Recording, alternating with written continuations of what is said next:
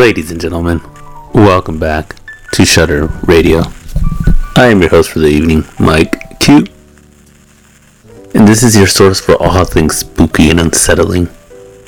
Today's topic is a fear that plagues many of us. Spiders. Why are humans so afraid of these 8-legged creatures? Is it their sharp fangs, their creepy crawlies, or the mere thought of them lurking in the shadows? We'll explore these questions and more. But first, let me set the scene. As I speak to you now, there's a spider infestation happening in the studio. That's right, these creatures are crawling all around me, and I can't help but feel a little unsettled. But fear not, dear listeners, because we're gonna face our fears together and learn a thing or two about these fascinating arachnids. Ah! Oh my god, there's a spider right in front of me. Okay, deep breath. I'm a professional. I can handle this. So why are humans so afraid of spiders? Is it a primal instinct, a learned behavior, or a combination of both?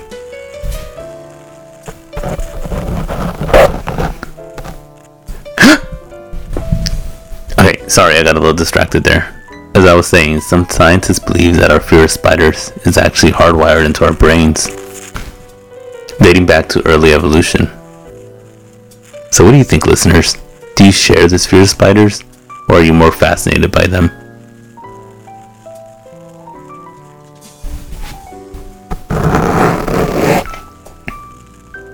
Oh, well, hi there, little guy. You're actually kind of cute, in a creepy way. Did you know that spiders are one of the most diverse group of animals on the planet, with over 40,000 different species? Some are harmless, while others can be venomous and deadly. But even the deadliest spiders like the black widow or the brown recluse don't actually want to harm humans. They only bite in self-defense or if they feel threatened.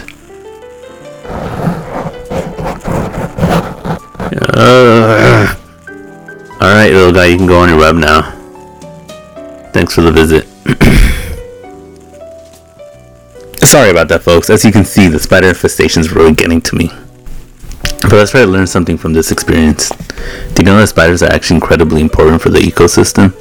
They help control the population of other insects like mosquitoes and flies, and they even play a huge role in pollination. Alright, you're getting a little too comfortable now. Maybe we should wrap this up before the spiders take over completely. We're going to go ahead and start our first record for the evening, and it's called The Human Spider. Enjoy!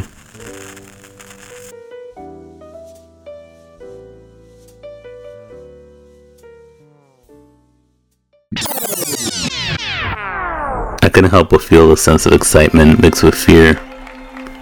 I had always been a fan of horror movies and spooky stories, but this was different.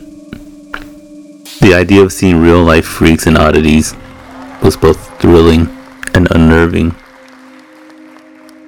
As I made my way through the dimly lit tent, I could hear the distant sound of eerie music and the murmur of the crowd. The air was thick with the smell of popcorn and cotton candy, but there was also a faint odor of decay that I couldn't quite place. The first attraction I came across was a man with a snake for a tongue. He flicked it in and out of his mouth, hissing at the audience. I felt a shiver run down my spine as I imagined what it would be like to have a snake slithering around in my own mouth. Next, I saw a woman with two heads. One head seemed to be asleep, while the other stared out at the audience with a vacant expression. I couldn't help but wonder if they were aware of each other, or if there were two separate entities sharing one body. As I continued through the circus, I saw a man with no legs who crawled around on his hands and knees. A woman with 3 eyes that blinked independently, and a pair of conjoined twins joined at the hip. The freaks were both fascinating and terrifying, but what really scared me were the clowns. They weren't your typical friendly circus clowns. These clowns had twisted, gross faces and sinister grins, They moved through the crowd, silently handing out balloons and making eye contact with each person in turn. I tried to avoid the clowns as much as possible, but they seemed to be everywhere. I felt like I was being watched, even when I couldn't see them. The main event of the circus was a performance by a man known as the Human Spider. And this is where things take a turn. He climbs up a tall, thin pole without any safety equipment, using nothing but his bare hands and feet as he climbed higher and higher. The audience gasped and cheered, but then something went wrong. The man slipped and fell, his body crashing to the ground with a sickening thud. I watched in horror as the other performers rushed to his side, trying to revive him. But it was too late. The Human Spider was dead. The crowd quickly dispersed, but I couldn't shake the feeling of unease that lingered in the air. As I made my way back to my car, I felt like something was following me. I turned around, but there was no one there. As I drove away, I couldn't help but think about the freaks and the clowns and the Human Spider. They had all been strange and unsettling, but somehow I couldn't stop thinking about him. Days turned into weeks, and weeks turned into months, but the memory of the horror freak show circus stayed with me. I found myself wondering what had become of the performers and if they were still out there, wandering from town to town, spreading fear and dread wherever they went.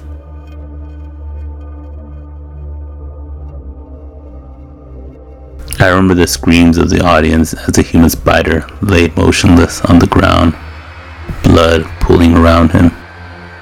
The ambulance arrived quickly, but it was too late. The Human Spider was pronounced dead at the scene. I would get flashbacks like this from time to time. Years went by, and I had long since forgotten about the freak show and the tragic accident that had occurred there. But one night, as I laid in bed, I heard a strange scratching coming from the window. As nothing more than a tree branch or a stray cat, but the sound persisted.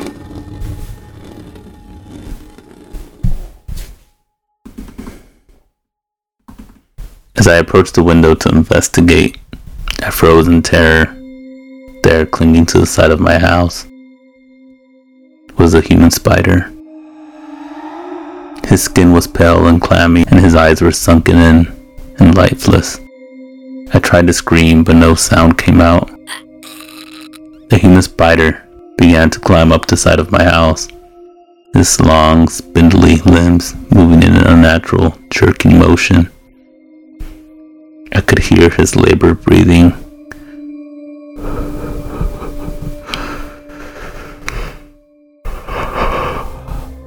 And the scraping of his nails against the wood as he approached my window.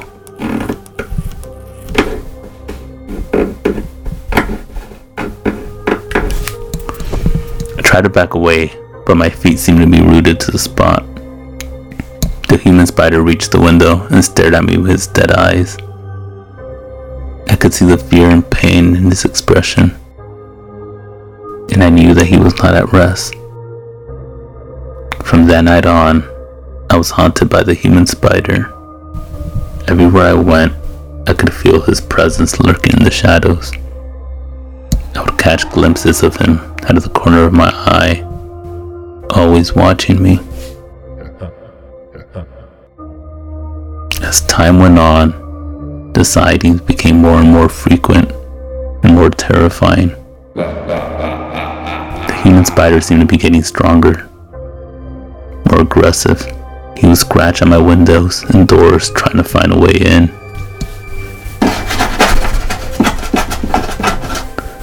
I tried to tell myself that it was all in my head, that the human spider was nothing more than a figment of my imagination, but the scratches on my window and the scuff marks on my walls were all too real.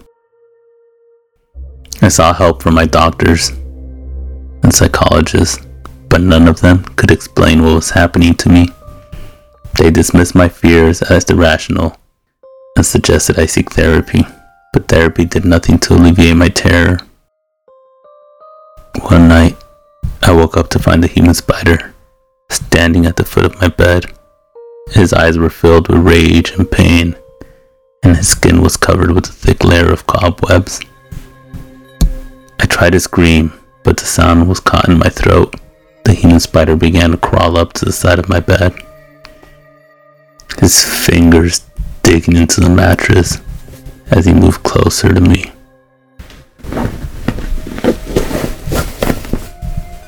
He whispers in my ear, "My soul wants to rest." I closed my eyes and prayed for it to be over, but when I opened them again, the human spider was gone. I was left alone in my dark room, trembling with fear. What I had later discovered was shocking. The human spider, Edward, had been buried improperly in an unmarked grave by a sleazy carny ringleader who had taken advantage of the tragedy to make a quick buck. The ringleader had promised to give the human spider's family and friends a proper burial, but instead he had cut corners, burying him in the cheapest coffin in a forgettable corner of the cemetery where the graves would flood during the rain. An abandoned cemetery that I'm pretty sure the county was not aware of. No proper service was ever held. No families or friends had the chance to say goodbye. I knew I had to do something. I couldn't let Edward's memory be tarnished like this.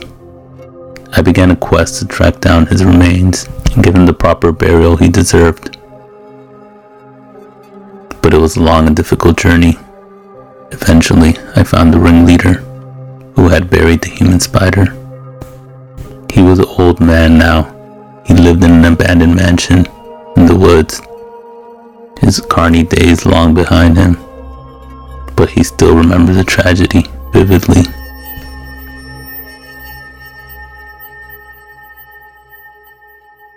When I told him what I wanted, he was hesitant at first, but I explained to him that I would give up his location to people looking for him, and that I needed to give Edward, the human spider, a proper burial. He relented. Together we went to the cemetery where Edward had been buried.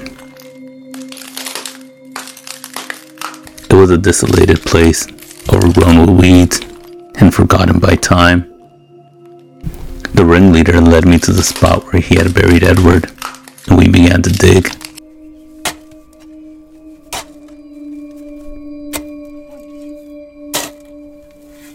It wasn't long before we found the coffin. It was old and decayed, but inside was the remains of Edward, the human spider. It was a sobering moment. Seeing this one great man reduced to a pile of bones and dust. But I was determined to give him the send-off he deserved, with the help of some of his old friends from the freak show and remaining family members. We organized a proper funeral for Edward. We invited everyone who had known him, from his fellow performers to his fans, and we gave him a send-off that was fitting for a legend. In the end, it was a bittersweet moment. I was glad that I was able to give Edward, the man known as the human spider, the proper burial he deserved. But I couldn't help to think how he had been forgotten for so long. His death had been a tragedy, but his memory had been obscured by time and neglect. As I stood there watching the coffin being lowered into the ground, I made a promise to myself. I would never forget Edward, the human spider. that would make sure that his memory lived on. He had been a true hero and he deserved to be remembered as such.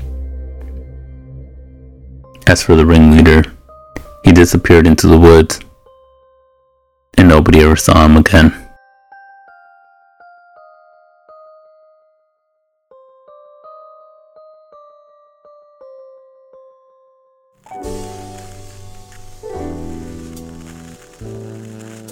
That's all for today's show, folks. I hope you enjoy our spire-filled adventure and learn something new about these fascinating creatures. Remember, just because something scares us doesn't mean it's worth fearing. Sometimes it's worth taking a closer look and discovering the beauty and complexity that lies beneath the surface. Until next time, stay curious and keep shuddering.